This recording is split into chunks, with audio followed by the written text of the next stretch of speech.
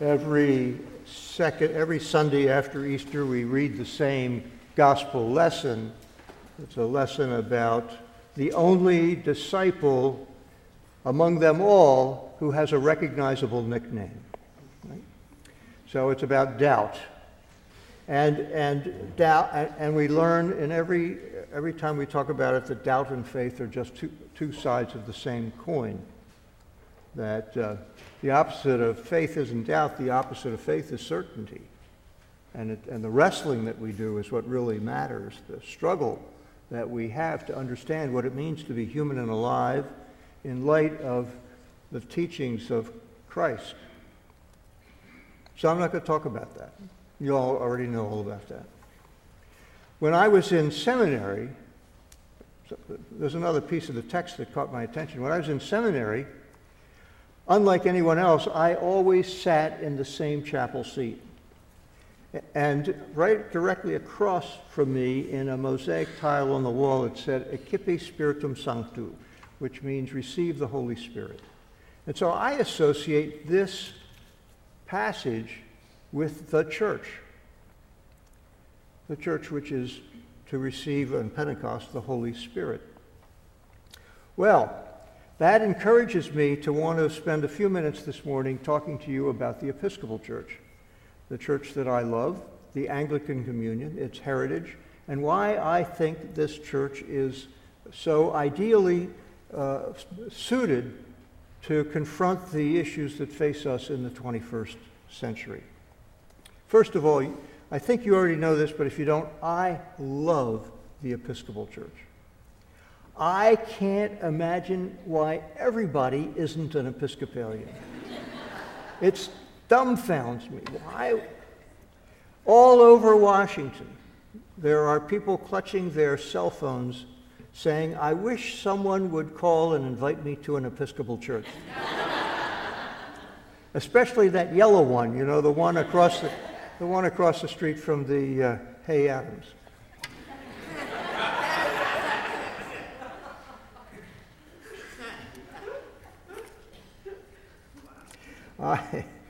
First, let me try to identify three strengths of our church, which I think are important and useful in this 21st century. The first strength is the fact that we are born of a compromise. The so-called Via Media, the middle way, the Elizabethan settlement between the forces of Catholicism in England and the forces of Protestantism in England and throughout Northern Europe. It was not Henry VIII who created the Anglican Church. Give all that credit to Elizabeth I. In the middle of the 16th century, she articulated rules with the help of some wise advisors, Thomas Cranmer, among maybe most prominently, Richard Hooker, equally prominently, that carved a path between Roman Catholicism with its strictures and its unwanted allegiance to Rome, and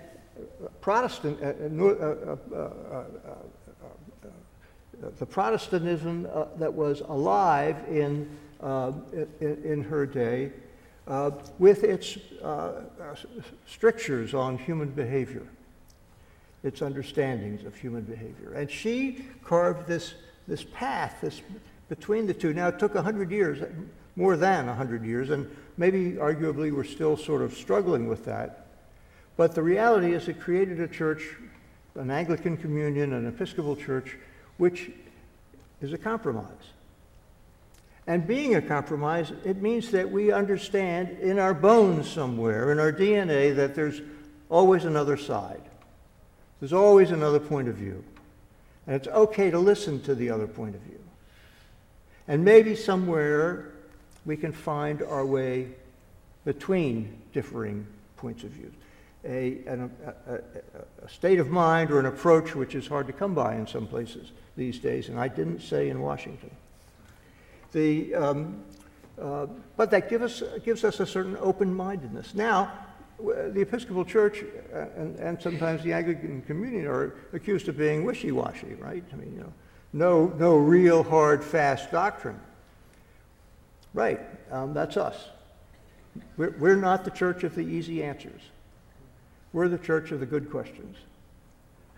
And it's in the dialogue that faith is formed. It's not in dogma, it's in dialogue. And that's what this church is about. And in a world that is overshadowed by globalization, that's an important thing to be able to understand, that we can learn from one another, that we can grow. Without surrendering who we are, we can grow. The second important thing about the Episcopal Church comes from that compromise, and that is the wonderful liturgy we enjoy. There is no better liturgy than what the Episcopal Church, what the Anglican Communion offers. And if you think about it, the two halves of our service are in fact that compromise, are they not? The first half is the liturgy of the Word, which is very Protestant in nature, and the second half is the liturgy of Holy Communion, which is very sacramental, very Catholic in nature. And so our very liturgy reflects the sort of compromise. And even more importantly than that, as important as that, is the wonderful music that we've inherited and that we use all the time. And it comes from everywhere within the broader Anglican Communion, whether it's Thomas Tallis from the English Reformation or Sia Hama from South Africa. It's all part of us, and it's uplifting, and it's enlivening. It's encouraging. The music is just spectacular. All these people back here don't necessarily agree with that, but it's true. Just kidding. The music here, as you know, is wonderful, and it's a great blessing. But throughout the church, there's just fantastic music.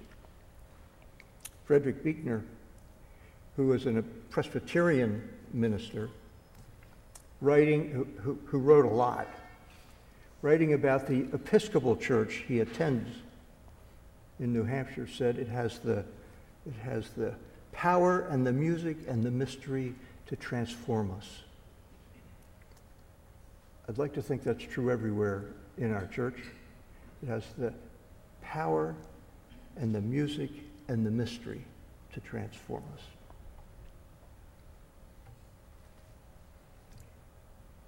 I can't tell you how many people I've married, how many couples I've married, where one person grew up in the Catholic Church and the other grew up in a Protestant denomination. And they found a home in the Episcopal Church. I'm sure that applies to some of you. They found a home in the Episcopal Church because of this way it works, and because both can be comfortable with the liturgy and, in fact, be enlightened by it. The third great benefit is a little trickier to explain, but I've talked about it before, I know. It's the Celtic heritage of this church. A couple of weeks ago, I talked about St. Patrick, and in that context, a little bit about the Celtic heritage. Celtic Christianity predated the arrival of the Roman Catholic Church to the British Isles, and was a synthesis of early Christianity and a pre-existing Celtic worship. There's a whole lot to say about it, and I hope you read a book sometime, or several of them, because it's fascinating stuff. But we inherit some aspects of that Celtic tradition. For those early Celtic Christians, everything was holy. Everything. Everything was holy because everything was created by God. And therefore, the world wasn't bifurcated into sacred and profane for them. It was all holy. It was all sacred. Every rock, every tree, every blade of grass, every human being. Holy. Just think if we actually treated one another that way all the time. Moreover, God is immanent. God is with us. Episcopalians are sometimes accused of being incarnational, by which it means that God is understood as being present all the time, present in Christ, present in us, present in our world, always with us. And that's a Celtic, that comes from our Celtic heritage. God is an immanent God, mysterious, invisible, but immanent. Moreover, God intends that everyone is equal. There is no hierarchy in Celtic Christianity, no distinctions based on gender or no distinction between clergy and laity, no hierarchical distinction between clergy and laity. And we inherit that. Everyone is worthy of respect. Finally, and I think this is the most important aspect of Celtic Christianity, the world is a hopeful place. The world is full of hope because God created the world, and when God created everything, he saw that it was good. And so throughout in every part of the world, there is goodness, is what the Celts would say. In every part of the world, and in every human person, there is goodness. Now, I will tell you, this is a footnote, that in the current church is heresy. Because, why? Because, according to St. Augustine, we're all corrupt and fallen ever since the fall of Adam. And so it's a different way of looking at it. So if we're all corrupt, then all of us need Christ in order to be redeemed. The Celtic point of view would be, there is good in all of us, but we're imperfect. And in order to achieve some other level of perfection, we need Christ. And the distinction is dramatic. It's a very profound distinction and impacts the church in a significant way. If we're all corrupt and need Christ to be saved, then who mediates Christ to the world? The church. So the church is really important. So it's a kind of a clericism. But in Celtic sensibility, the clergy are there just to conduct rituals and to talk about what matters. I wish we could get to the point, and maybe we won't before I'm gone, maybe we will, I've done it in some places, where a sermon wasn't a lecture like this, but we all talked about stuff. Wouldn't that be fun? I think people want to talk about things. You don't need a lecture from me. We need an exchange of ideas. That would be a very Celtic Christian thing to do. Well, that's a lot to take in, but it means a lot to me, and so I hope you can love the Episcopal Church the way I do, because I don't think there's anything like it. There is one concern, I guess.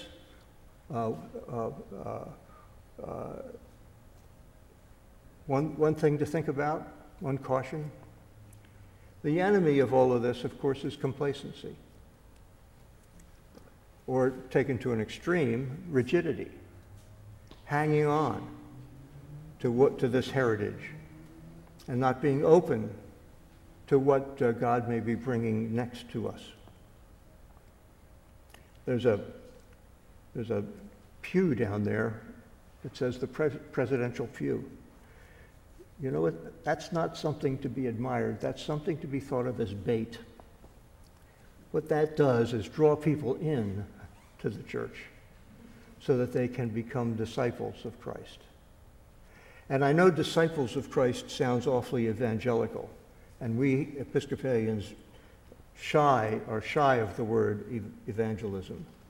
But disciple comes from a Latin word, discipulus, which means student. So let's not say disciples, let's say students of Christ. Because the truth is we're all students of Christ, or we wouldn't be here. Isn't that right? We're students. And we're continuing to learn, and it takes a lifetime to get it right. But we can't be complacent about it. We can't be the church that creates disciples in order to maintain the church. We have to be the church that creates disciples in order to change the world. Well, it's,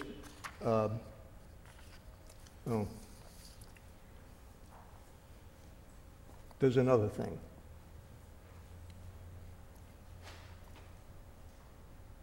I sometimes worry that we, all of us, the church, the whole church, abdicates its moral authority when in fact it's required to speak out.